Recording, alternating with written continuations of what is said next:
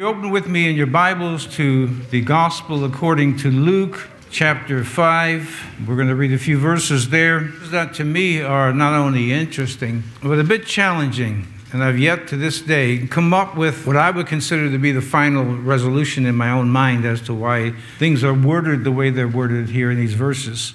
Luke, chapter 5, verse 16, speaking of Jesus, it says, "And he withdrew himself into the wilderness and prayed. And it came to pass on a certain day as he was teaching that there were Pharisees and doctors of the law sitting by, which were come out of every town of Galilee and Judea and Jerusalem. And the power of the Lord was present to heal them." Now, very simply today, I want to talk to you about the subject of prayer. And the title of the message is taken from this text, "The Power of the Lord Through Prayer." But this is, for me, one of the mysteries in the life of Christ, which I have gone through in my mind. And as I mentioned, I've never completely resolved it to my own satisfaction as to why this statement is made here, "The power of the Lord was present to heal them."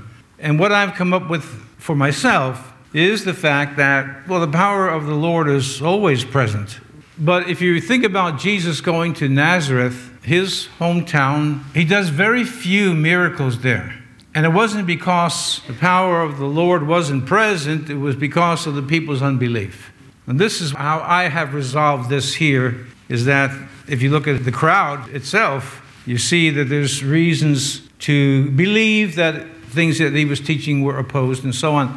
But in any case, the power of Christ to heal on that particular day is preceded in the Bible by the 16th verse, which says that he withdrew himself, went to a solitary place in the wilderness, and he prayed. Imagine 50,000 answers to prayer. Even in most megachurches that have tens of thousands of people attending it, you probably would be hard-pressed to find there's 50,000 answers to prayer in a given period of time in such a multitude as we see in some places. Yet that's what is recorded in the diaries of George Mueller, one of my favorites, as you know. In just a space of a little shy of 70 years when that was written, he had received and recorded 50,000 answers to prayer in writing. So if you're interested, you could buy it. It's a very thick, ponderous book of his complete works as far as his diary is concerned. 50,000 answers to prayer, many of which were answered within the first hour or the first day that he uttered them. 50,000 answers to prayer, and dramatic ones. You have to read his story. You really should read his biography or his autobiography, and read the extraordinary answers that he had. Times when it was very, very desperate. But in his own words, he says this, "I never remember in all my Christian course, a period now," and that was in March of 1895, a period now of 69 years and 4 months, so almost 70 years, "that I ever sincerely and patiently sought to know the will of God by the teaching of the Holy Ghost through the instrumentality of the Word of God, but I have been always directed rightly. But if honesty of heart and uprightness before God were lacking, or if I did not patiently wait upon God for instruction, or if I preferred the counsel of my fellow men to the declarations of the Word of the living God, I made great mistakes." That statement coming from a man who had 50,000 answers to prayer, multiplied millions of dollars that came into the ministry, when at last he had finally completed 5 orphanages that was taking care of 10,000 orphans, more than half the population of this city, all through prayer. Again, if you've not read George Mueller, you need to read his book. That he set out as a young man never to ask anyone, any other human agency for aid or help. Always ask God. So over the course of about 70 years or so in ministry, he lived to be 93, having wasted the first few years of his life, his youth, sinning against the Lord and rejecting really the precepts of the Bible. If you go by 70 years that he prayed, his answers to prayer average on 2 a day. 2 a day.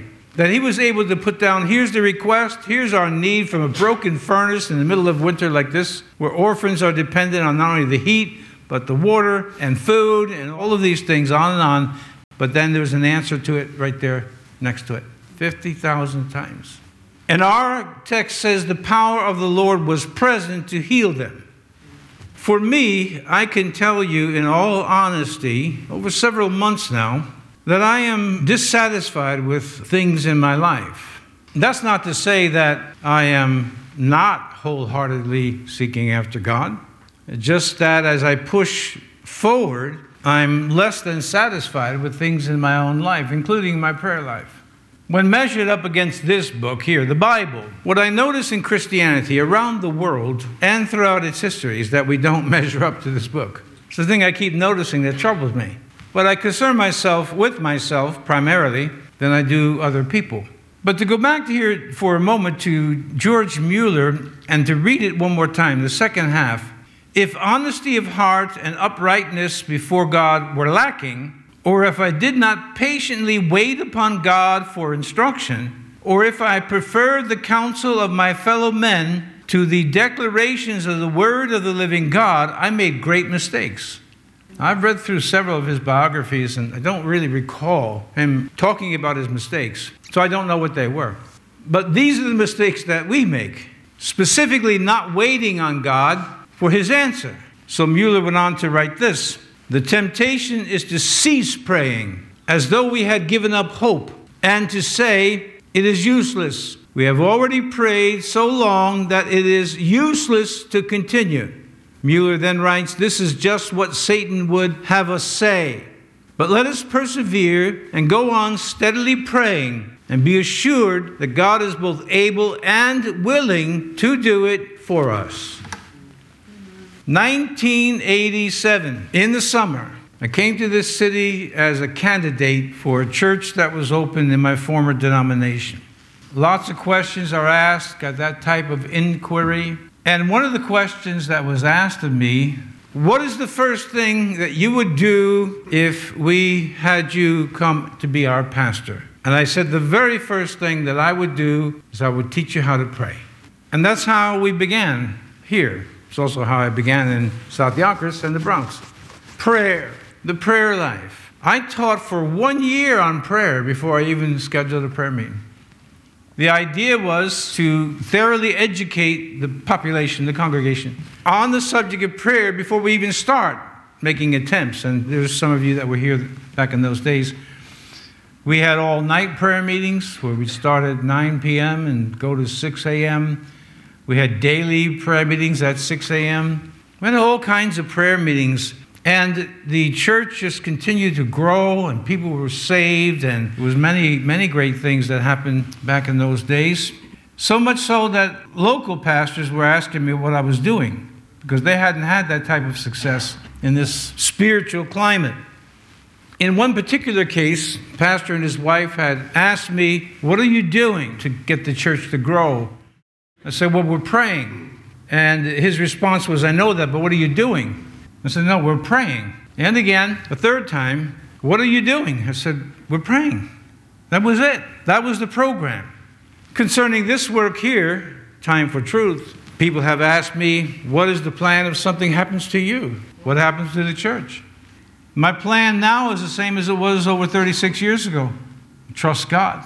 Now, that's not an admission of the fact that I'm lazy, intellectually or spiritually. I'm not. It's just that I actually don't have a plan to say, well, I have some really great candidates in my pocket that I could turn this church over to should something happen to me. I just don't have it. So I go day by day in many things in my life, not all things, but many things in my life, not without a plan as much as just totally depending on God to help me. Totally depending on God to help me. We sang this song. It's a good song, Grace Alone. But how much does the average Christian really appreciate the word alone? Grace alone.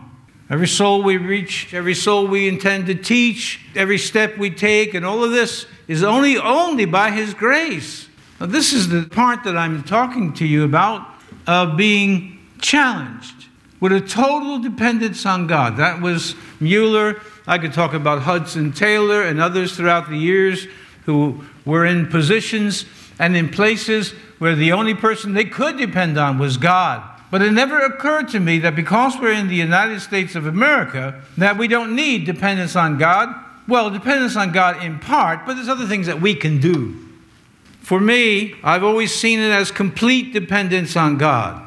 And again, that's not excusing laziness, intellectual or otherwise, but that's how I see it. I see what the Bible says when it says Christ is the head. And so during our communion services each week, I always remind you of what Jesus told us. Remember me. And this is how I see a total dependence on God, which, if you're in that position, and I don't know how many of you actually are, is a difficult way. God says one way or the other, go this way. And before you know it, you're in the valley of the shadow of death. And you are concerned about your life. You're concerned about what's going to happen. You're concerned about the economy. You're concerned about the way of the world. You're concerned about artificial intelligence. But let me say to you that if you truly know God, you don't have to be concerned. God actually does have things under control. Christian people who are taught in the Word not to fear what other people fear were taught that. Well, I would just chalk that off to the realm of immaturity. It may not necessarily be outright unbelief, just immaturity. You've not come to know that God is in charge. He always has been. He's not letting go of anything, and He's not letting go of you. He's not letting go of me. And the prayer life, when we start from the earliest book or the beginning of time in Genesis, carrying it straight through to the end of time, prayer along with faith are the two things that undergird the true believer in the one true God. And faith is what we believe, but prayer is how we articulate it. And I've shared this with you many times, but it bears repeating now. How often our prayers are simply offered, but not truly believed that we're going to get an answer. Or as Mueller puts here, if the answer is delayed, we lose heart and we stop. One interesting thing about George Mueller's life is a man that he had prayed for to be born again, to be saved, for that whole period of 70 years. Someone he knew. And he went to the grave at the age of 93, George Mueller, having never seen the man converted. But the man turned his life over to Christ at Mueller's funeral. We see answers to David's prayers long after he's gone, and the prophets, and the apostles, and of course Christ himself. Someone has said that God has three ways of answering prayer: yes, no, and wait. I find no easier to deal with than wait. No means no. Move on. And waiting is hard for the average person. Waiting for God to answer prayer. So people not only give up on prayer, as Mueller states, but men trying to please God. I'm not going to cast a dispersion on their intent or their heart. They invent their own ways to build churches. And from my point of view, and it's strictly my point of view, it's very noticeable in the type of converts they're producing. I talk to people when I ask them how long you've been saved. They're born again. They tell me 20, 30 years. So I just start talking the Bible to them, and I'm amazed at how little they know. And I don't fault them. I fault the teachers, the preachers. My obligation is not to help you learn, and my obligation is to give you the information to learn. Your obligation is to learn it, along with your prayer life and the Holy Spirit. And so when people start giving up on the prayer life, when a church is being built on prayer, which is exactly how Jesus said to do it, and that's what we see in the book of Acts repeatedly, they're building the church the way Jesus said to build the church, on prayer, and of course the Word, the study of the Word, the preaching of the Word, the teaching of the Word. We see a difference in the converts. When the Holy Spirit is working in someone's life, you see a difference in the quality of the workmanship, not fashioned by man's hands, with clever speeches and trim slogans so that the people are clever.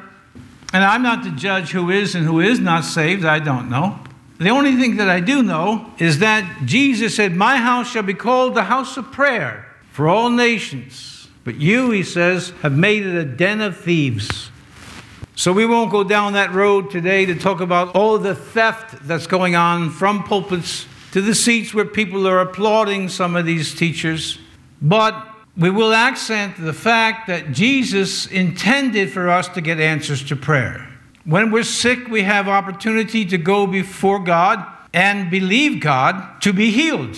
But the old timers had a saying, and I want to mention it now, that God can heal or will heal every sickness except the last one. Everyone's going to die from something. Even natural causes is something. But putting that aside, when we're depressed, we have a God to go to. When we're anxious, we have a God to go to. And sick and broke and everything else, we have a God to go to who has given to us affirmative promises that He will answer our prayers. But here's the thing. As the prophet records in Isaiah 53, who has believed our report? It is a mistake to think, especially here in our country of America, that we make things move. We are the movers and we are the shakers. And all God has to do, and which He's doing around the world periodically, is start to really actually shake things. And all of a sudden, man is helpless. Not necessarily hopeless, but helpless. You've seen it in your life. I've seen it in my life. At 1 minute, I forget about grace alone, faith alone, the Word alone. Before you know it, I'm shook to the core, helpless. But to go to God. Prayer should never be the last thing we do. Prayer was ordained by the author of this book and all the people whom He used to write it to be the first thing we do. Amen. Not the last thing we do. But again, knowing our nature, we often resort to prayer after we've exhausted ourselves in every other measure. Our sicknesses, our diseases, our depressions, our anxieties, and so on and so forth. Our seeking for a better job, all these things. Prayer seems to be the last thing in many cases in the average professing Christian's life. But here, after prayer, our verse here says, the power of the Lord was present to heal them. Then we see the healing begin at verse 18 and so on. Remember that Jesus said, I will never leave you and I will never forsake you. Lo, I am with you always, even unto the end of the age. Where 2 or 3 are gathered together in my name, there am I in the midst. This is what I mentioned earlier that I'm struggling with at the moment, my dissatisfaction with my own life. And the reason I am dissatisfied, which I hope to cover in just a few minutes, is because I am pushing in. And as I'm pushing in, that's when you start to recognize your weaknesses. You will never realize where your faults and failings and weaknesses are until you push a little harder, go a little quicker. That's when you start to learn where your limitations lie. Let's look at a few verses here where Jesus guarantees answers, keeping in mind sometimes the answer is no, and sometimes God simply says, wait. I'm going to answer, but wait. Matthew 7:7, ask and it shall be given you. Seek and ye shall find. Knock and it shall be opened unto you. And it couldn't be more definitive than that. Ask, you'll receive. Seek, you'll find. Knock and it shall be opened unto you. And there's no amendment to that. He doesn't amend it. We understand there's pauses, a waiting period at times. But listen, let me say it to you this way. When everything is lined up with the principles of this book, there are no limitations. If God has made a clear promise on something, then we can go to that promise with complete confidence that God is both able, as Mueller wrote, and willing to fulfill it. When you are anxious, and many of you are, I'm anxious at times as well. I remind myself, God hath not given unto me the spirit of fear, but of power and of love and a sound mind. Simple scripture, repeated it to myself thousands of times, 2 Timothy 1:7. So I first start with, this isn't coming from God. Therefore, I can reject it as coming from some other source, and I just reject it altogether. Collect my thoughts, collect my thinking, and bring it back to the book. In Matthew chapter 7 at verse 11, here Jesus reasons with us, and he says, if ye then, being evil, know how to give good gifts unto your children, how much more shall your Father which is in heaven give good things to them that ask him?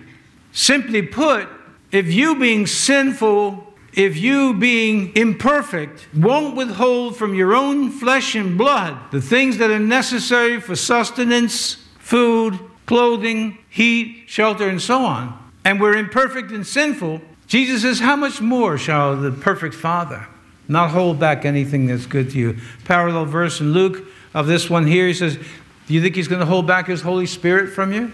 You see, he's reasoning with us.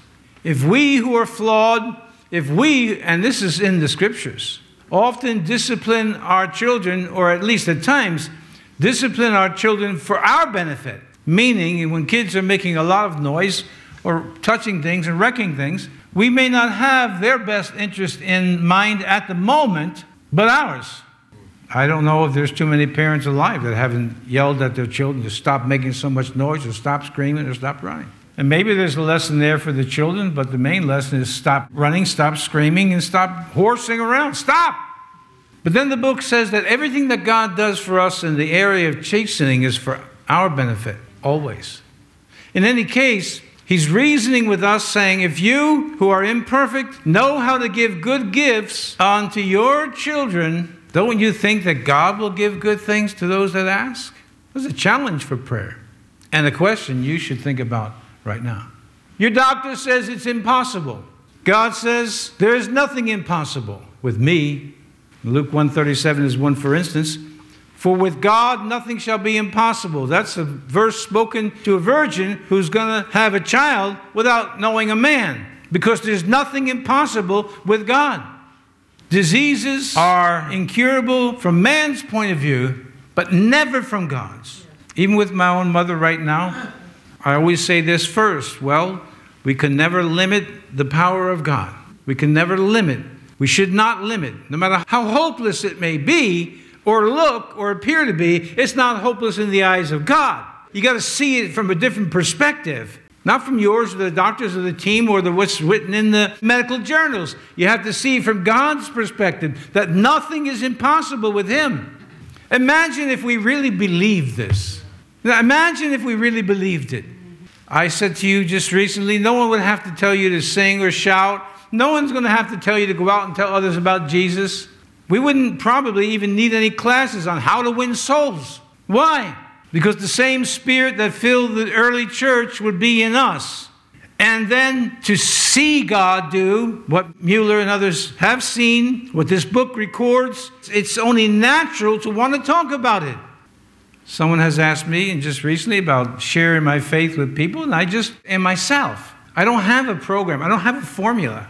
Just talk, and just something always will come into the area of life, and this book speaks of life, and begin to just work from some different angle. And why do I do that?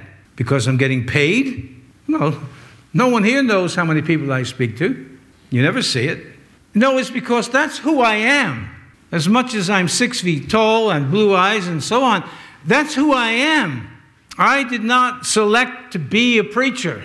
God selected me to be a preacher. A woman sat on the other side of a desk one time. I was giving her some counsel. She was very angry and bitter at the things that were unfolding in her life. And I pulled up some verses, and she says, that's easy for you. Remember, you chose to be a pastor. I said, no, I did not. I did not choose to be what I am. God chose me to be what I am. There's a big difference. We read in Jeremiah that some were sent by God, some just went. We have a lot of that today, as we've had throughout history. Some just go, God told me this, God told me that. Well, don't you believe it necessarily. In my opinion, there are very few people God is speaking to. But when I look at this book, all 31,108 verses, I got plenty to deal with that I know God has spoken. Amen. In any case, imagine if we really believed that God wants to answer our prayers.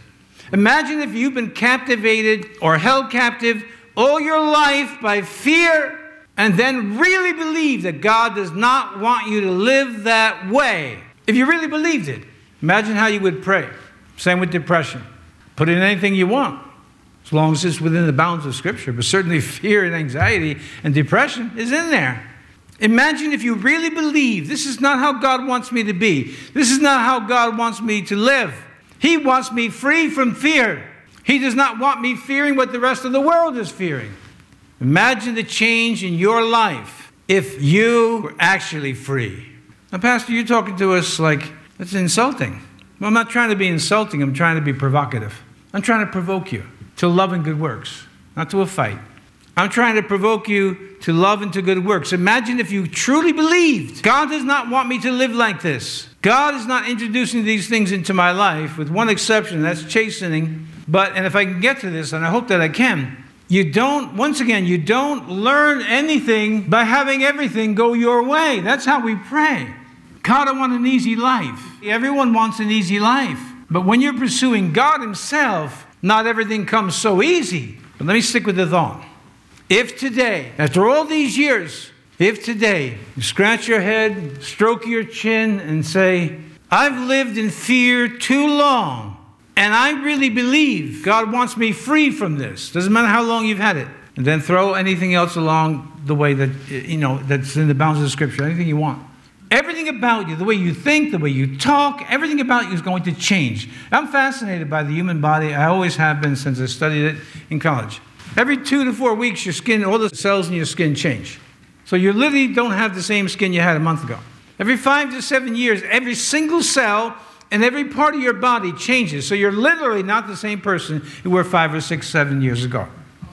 Now, when you change your thoughts and you line them up with the Scriptures, it's a complete change. And it's not dependent on age. We should not be, those of us that are older, the type of elders that talk about when I was your age. Now, when we give advice, we talk that way. What I'm trying to say is that because we're older, we should not be using our age as an excuse to say, well, I've gone far enough with the Lord. I've prayed enough. Because once you settle into that, you never grow from that point on. And you stagnate, and you stay in one position, and you never go beyond because you've reached what one scientist called the okay plateau. We got things going as a church. We got money in the bank. We're okay. And at that point, we're no longer growing. We're no longer growing. We're now satisfied with our lives as it is. And what I think is even more curious is the fact that people are satisfied with their life that's painful. Well, I've learned to live with the pain. Well, sometimes you have to, I think. But I would prefer to be healed. And so don't use your age as an excuse. Don't ask me, do I know how old you are? Because the answer is yes, of course I do. But if you want to use that as an excuse to me, you are going to get an argument. Old people have a habit of doing that. With their aches and pains and the slowness of age and things that come along with it, it starts to become an excuse to say, I've gone far enough. I'm satisfied. I'm okay.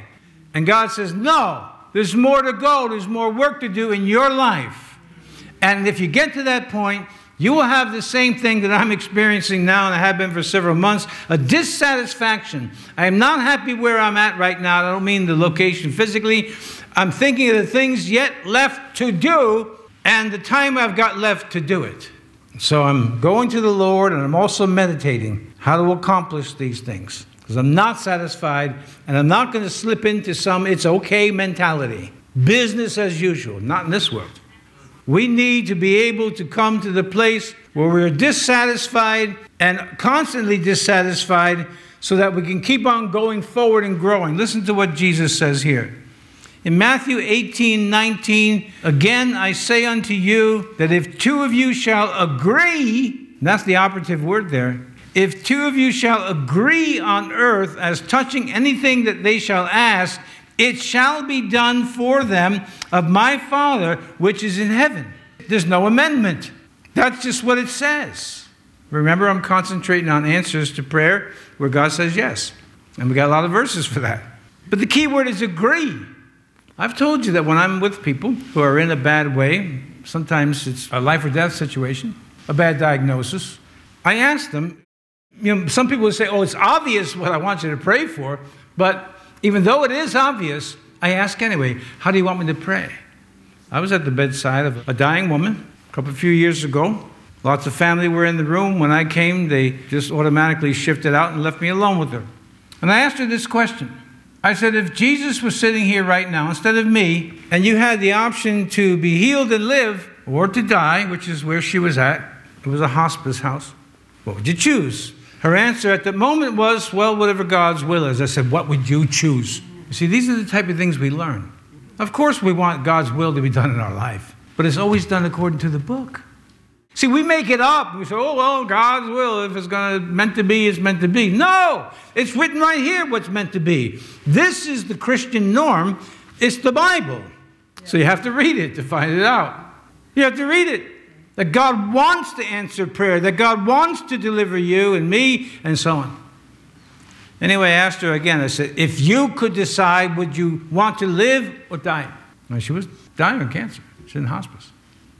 She said, I want to live. I said, okay, then you and I will agree. I prayed with her. Went outside to her family, spoke to one particular member of the family, and I said, I just want you to know this is what we just prayed. But the answer that I received completely negated that prayer. Well, you know, it was at that point that I knew it was only a matter of time before we'd be having a funeral. Am I stretching things too far? I don't think so. That's what the book says. This is the only book. I mean, I have a lot of books, a lot. But this is the book I go by. What book do you go by? The one you wrote? The one that says, well, I'm too old. Joshua, Caleb. Well, you can include Moses too. These are older men, 80 years old, saying, I want the mountain. I'm as strong now as I was when I was a young man. And believe it or not, these people do exist on the planet right now. They're old in their age, at a biological age, but they can do incredible things with their mind and with their body. And so we come to a place in this particular verse of being able to pray with one another in agreement. I used to meet with a man, and that's the verse that we used to use when we had breakfast every once in a while, once a month. He thought we should call our little get-together the Mutual Admiration Society. I said, well, let's just call it the I Agree Society. So we would put prayer requests before each other and agree in prayer. We have the power to agree. There was a pastor who had a parrot, and for some odd reason, the only thing that the parrot could say was, let's pray, let's pray, let's pray, let's pray. That was all he could teach the parrot. So it was a lost cause. Then he found out in his church that he had a deacon who likewise had a female parrot. His was male. And all she could say was, let's kiss, let's kiss, let's kiss. And the deacon likewise tried to teach her other things to say, but that was it. That was as far as she got. So the pastor and the deacon are talking, and he said, well, I didn't know that. He said, let's try putting them in the same cage and see what happens. It was the deacon's parrot that spoke first. And she said, let's kiss, let's kiss. And it was the pastor's parrot who said, thank you, Lord, my prayers have been answered. Well, it's not a true story, but the point is there. Imagine not having to have anybody motivate you because you're motivated by what God is doing himself in your life. You don't grow by being comfortable in anything. Doesn't matter. Pick the subject. Music, athletics, intellectual pursuits, doesn't matter. You never grow by being comfortable. Now, I'm going to say this to you, and you may get angry with me for saying it, but I'm going to say it. Maybe you're not interested in growing. Possible? Because it's going to cost you something. It's going to cost you something.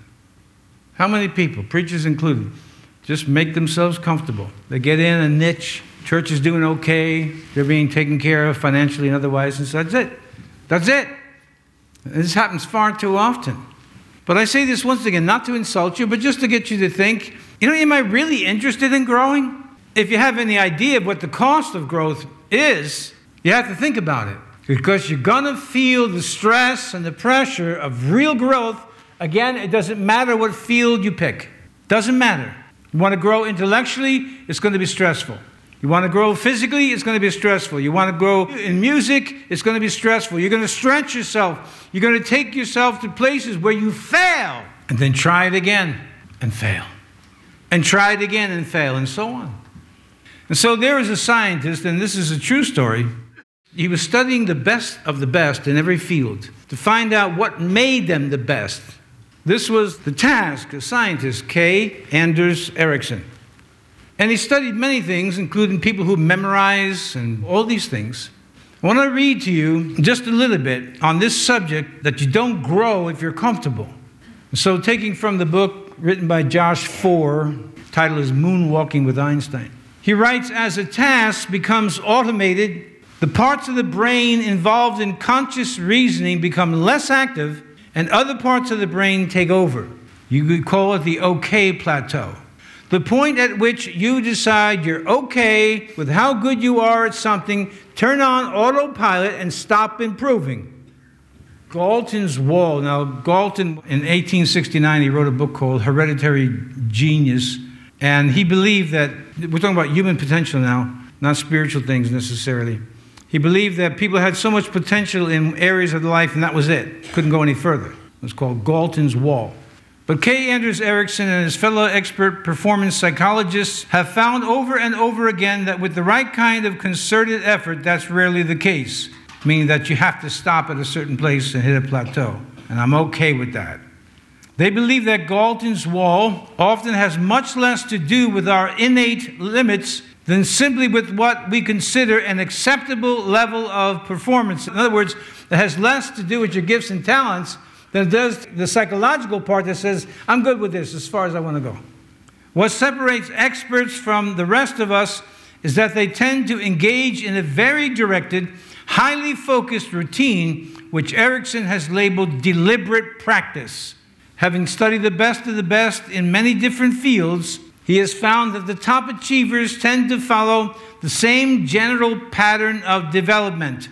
They develop strategies for consciously keeping out of the autonomous stage while they practice by doing three things: focusing on their technique, staying goal-oriented, and getting constant and immediate feedback on their performance. In other words, they force themselves to stay in the, quote, cognitive phase. They're thinking. Deliberate practice by its nature, Foer writes, must be hard. When you want to get good at something, how you spend your time practicing is far more important than the amount of time you spend. In fact, every domain of expertise that has been rigorously examined, from chess to violin to basketball, studies have found that the number of years one has been doing something, correlates only weakly with level of performance. My dad may consider putting into a tin cup in his basement a good form of practice, but unless he's consciously challenging himself and monitoring his performance, reviewing, responding, rethinking, rejiggering, it's never going to make him appreciably better. Regular practice simply isn't enough. To improve, we must watch ourselves fail and learn from our mistakes. Now, that's in the secular realm. But I would submit to you that it's very much the same in the spiritual realm. Jesus in John 15 talks about the pruning process. That hurts. When God is cutting you back, He may be cutting you off from people. He may be cutting off other areas of your life. It's painful to grow. My subject is prayer.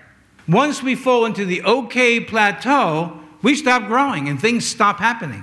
It's like your car. When your foot is on the pedal and the gas is flowing, it can go on indefinitely depending on, how much gas you have. But once you throw it in neutral, take your foot off the gas pedal, now it's going by momentum, not impetus. Simply going by momentum from 65 to 60 to 55. You don't even realize that you're slowing down. Well, in a car you do, but in the spiritual things you don't. You don't even notice that you're not growing anymore. Sin, let's say, for example. Some of you have struggled against certain sins for years. Then you come to the place where you just basically make an excuse for it. And it's time to stop making excuses. It's time to go forward. It's time to stop talking about the problem and resolve it. One way or the other to resolve it. It's time for the church to measure up to what Christ is looking for, not what the preacher's looking for, not what the bishop wants. What does Christ want? What does Jesus want? My house shall be called the house of prayer for all nations. That is what Christ wants. He wants you to be a person of prayer who's actually expecting an answer. Your failures, you should learn from them. But victory comes from looking at Christ, always looking at Christ. To be able to say, I can do all things through Christ that strengthens me. When your legs are so weak and your brain is fried, and you've tried it this way and that way and the other way, and it's just not working, the tendency of human nature is to give up, is to quit. I'm just good with it as it is. And Jesus writes to us in the book of the Revelation, to him that overcomes will I give. To him that overcomes will I give. He expects us to overcome. He expects us to overcome. And for me, that's where my dissatisfaction comes in, because I feel in examining my own life, or as Socrates said, the unexamined life is not worth living. If you're not examining yourself, then you're in the okay plateau. I'm okay. But if you stop growing in Christ, it's not okay. No matter how old you are, no matter how many years you got under your belt, again, the older Christians, they like to throw that under the belt. Well, I've been here for 30 years, 40 years, and who cares? You can find new Christians many times have more faith than the older ones. Just like Jesus found there was more faith at times amongst the Gentiles than there was amongst the Jews. And we could find today people out there that will exhibit more faith than people who are sitting in front of a Bible every day reading it. Why? They slipped into an okay plateau and maybe don't desire growth. That's the question that you have to answer today for yourself. Have you come to a place where you actually don't desire to grow anymore? A question only you can answer. Many years ago, a couple of young people went to visit a very popular church in England, London, and they were met at the door by a man who greeted them and asked them would they like to see the church building. Well, honestly, they weren't really that interested. They came to see the preacher. But to be polite, they said, yeah, sure. So he was showing them around the building, various things. And then he asked them, would you like to see the heat furnace? Which, once again, they weren't very interested in seeing this, whatever it was, how it heats the building, but they deferred to the man's request, and they said, yeah, sure. As they went down a flight of stairs, much to their surprise, when they got to this place that he called the heat furnace, and opened the door, there were 700 men praying that God would anoint the service upstairs. Wow. 700 men. And much to their surprise, the man who showed them the heat furnace was Charles Haddon Spurgeon. He said, this is where the power comes from. If you've ever read Spurgeon, if you've ever read any of his sermons, that's where the power came. If you've ever read Finney, the power came from prayer. People praying fervently. People who say, as the old-timers used to say, reverently and respectfully to God, we will not be denied. Just like the woman here had the demon-possessed daughter. Jesus said, it's not right for me to give the children's food to dogs. It was probably a proverb that she was used to hearing. She said, but wait a second, Lord.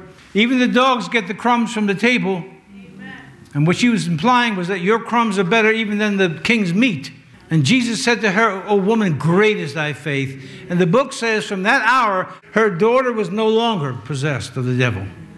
Faith cannot be faith unless it's tested. And if you're in the okay plateau, you're not being tested, and you don't know that you stopped growing. In this subject, prayer. The heat furnace of 700 men praying for Charles Haddon Spurgeon. When many perhaps are used to reading his sermons, the man's genius, his theological genius, his oratory skills, never preached with notes, may not realize that what was undergirding that anointing was 700 men that gathered to pray before the service and during the service. So I'll tell you one last story. In a certain region of Africa, many were won to Christ and were taught to pray. And because of the flora and the fauna surrounding their little village, they each had an individual path to a place where they would go to prayer for them or their families. And so, of course, walking back and forth in that path, gradually it would just become dirt. And the way that the villagers, these new converts to Christ, could tell that someone's prayer life was lacking is that the grass was starting to grow again. So it became a habit with these people to point out to a brother, the grass is starting to grow on your path. And that's the question I want to leave you with today. Is the grass growing on your path? Were you once a person of prayer? Now there's some here who you've prayed prayers, but you were never a person of prayer. And that's really what I'm talking about. Becoming a person of prayer. When you're driving, something comes in your mind, you begin to pray. You're praying at home, you can pray in the shower, and of course your devotional time and all that. It's praying without ceasing. That's the challenge before you today. It's a challenge before all of us today. Is the grass growing on your path? And if so, what you have reached is the okay plateau. You're not growing. And things are not happening. They're not happening in the church. Well, we all know God's going to have his way one way or the other, but there's a mystery in the connection between pray about it. God promises to supply us with all that we need, but he says, but I want you to pray for it. So I won't go through that. We know we're instructed to pray. But here's the thing. Are you getting results? Why would we want to pray if we're not getting results? God doesn't need us to just keep talking and talking and talking and talking. God is looking for himself to show himself strong. He wants to show himself strong to us. He wants to show himself as a miracle worker, as a savior, as the one who can do the impossible when men say it's not possible, and so on. God is desirous to do that. Hallelujah. But is there grass growing on your path? Are you at the okay plateau? Are you on autopilot? Can never grow that way. Whoever is, and I don't know, in this room or watching on the live feed or listening on radio, whoever is the best prayer warrior amongst us, I don't know. But I do know, once you stop going forward, you're not growing. You're not improving. And that's what we want to do. Until God says, come up here, and takes our life, we want to keep pushing forward. Keep growing. But you must count the cost. You must count the cost. I want you to ask yourself the question, is this talking about me? Have I reached that plateau where I'm just not growing? You know, God help us, and God forbid that we get to a place on a Sunday morning, particularly other events as well, when everybody who comes into the building knows exactly what to expect. And what I mean by that is that the preaching is just okay, and the teaching is just okay, and the singing is just okay, and the prayer was just okay. That's not good. We want to be able to come starting backward, that the preaching of the Word of God is still challenging to you, it is still provocative to you, and comforting, and so on. Every time you want to be able to say, this is touching my heart. You want to come to church and hear preaching so that you feel you're the only person in the room and the preacher's speaking right to you. That's one of, you know, when the Holy Spirit is working, when someone says, I felt like you were talking. I've had people say, why were you talking about me? That's true. And they were serious.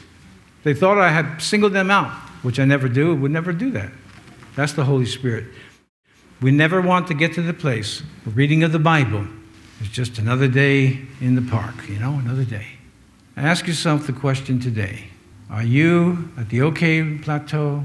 And if so, what excuse are you making? The aches, the pains, the age. Oh, I'm up against the obstacles. Who's not up against obstacles? Everybody is. The obstacle becomes now the task. It becomes the thing that we have to do. Well, I'm having hard times and I'm depressed and I'm anxious. Okay. Your pastor's been there. So I'm empathetic, sympathetic with you. The one thing that I don't like is when I meet a drug addict who tells me that I don't know how hard it is. I don't have to know how hard it is. I know how hard life is. And my life has not been an easy one. And your life has not been an easy one. But we cannot stop. We got to keep growing. We got to keep going forward. And when this seed of the Word grips you deep in your heart, no one's going to have to tell you, go tell people about Jesus. Or even your local church, if that's the case. You'll just do it naturally.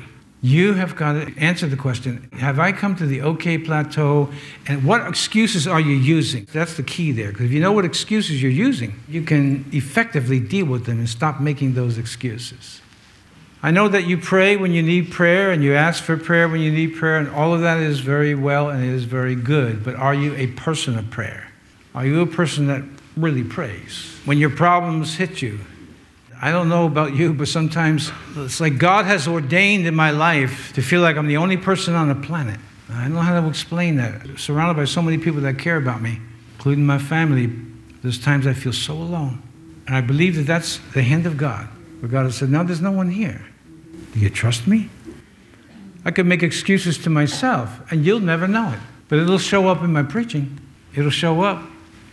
Let's pray that God would make each and every one of us a person of prayer. And not just in the superficial way, but in a way that we see results and we see answers. And there's an excitement in our lives. Even under persecution, we could be like the apostles. It says of them, they were rejoicing. They were counted worthy to suffer for Jesus' name. I mean, that's joy. They were rejoicing that they were counted worthy to suffer for Jesus. Father, we pray to you today that we would be as you would have us to be, not as we would have us to be. We pray today, Father God, that we will all stop making excuses for why this can't happen and that can't happen, and business as usual, and okay plateau, and all of this. God, help us to understand that life is hard. It always has been hard, and growth in you was promised from the beginning to be hard or a hardship, but it renders such great fruit as we realize that we're becoming free from the things that bound us in the past. And it doesn't matter to you, because you're God, how long we've been bound by something in the past. It's just good to know that time means nothing to you, that you are able and you are willing to touch and to help and to deliver and to strengthen and so on. We bless you that we don't have to go around worrying. We can intelligently investigate what's going on in the world. With all these different things coming, we see the coming of Christ. We see the setting up of the one world government. We see the setting up of a monetary system. And all of the things that we've read in the book, we see it. But we are not to be afraid of it. We are to look up. Because our redemption is getting very close. Very close. And we are not to fear what other people fear. Help us, God, to understand these principles and others, that the power of the Lord would be present to heal, to deliver, to strengthen.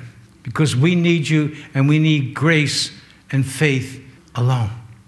So before we finish here today, if at the moment you can't answer the question for whatever reason, just think about it today, tomorrow. Are you growing or are you an excuse maker? You got some excuse. Anything from pain to procrastination. That's your thing. Well, no excuses. No excuses. Let's just go forward, especially in the closet of prayer. So this is what we ask you for today, God. Let Time for Truth and the church, your church around the world, be churches of prayer, where we see your hand move and have to acknowledge, as the Egyptian magicians acknowledge, this is the finger of God. Help the world around us to recognize this is the finger of God. Love him with all of the heart, all of the soul, all of the mind, and all of the strength. And then love one another. This is what we pray. These are your commands. This sums up the entire Bible, to love you with everything we have, and then to love one another. Help us, God, in this hour of history, to be people of power, real power that comes only from you. And we ask you this today, Father, in Jesus' mighty name. Can you say amen today? Amen.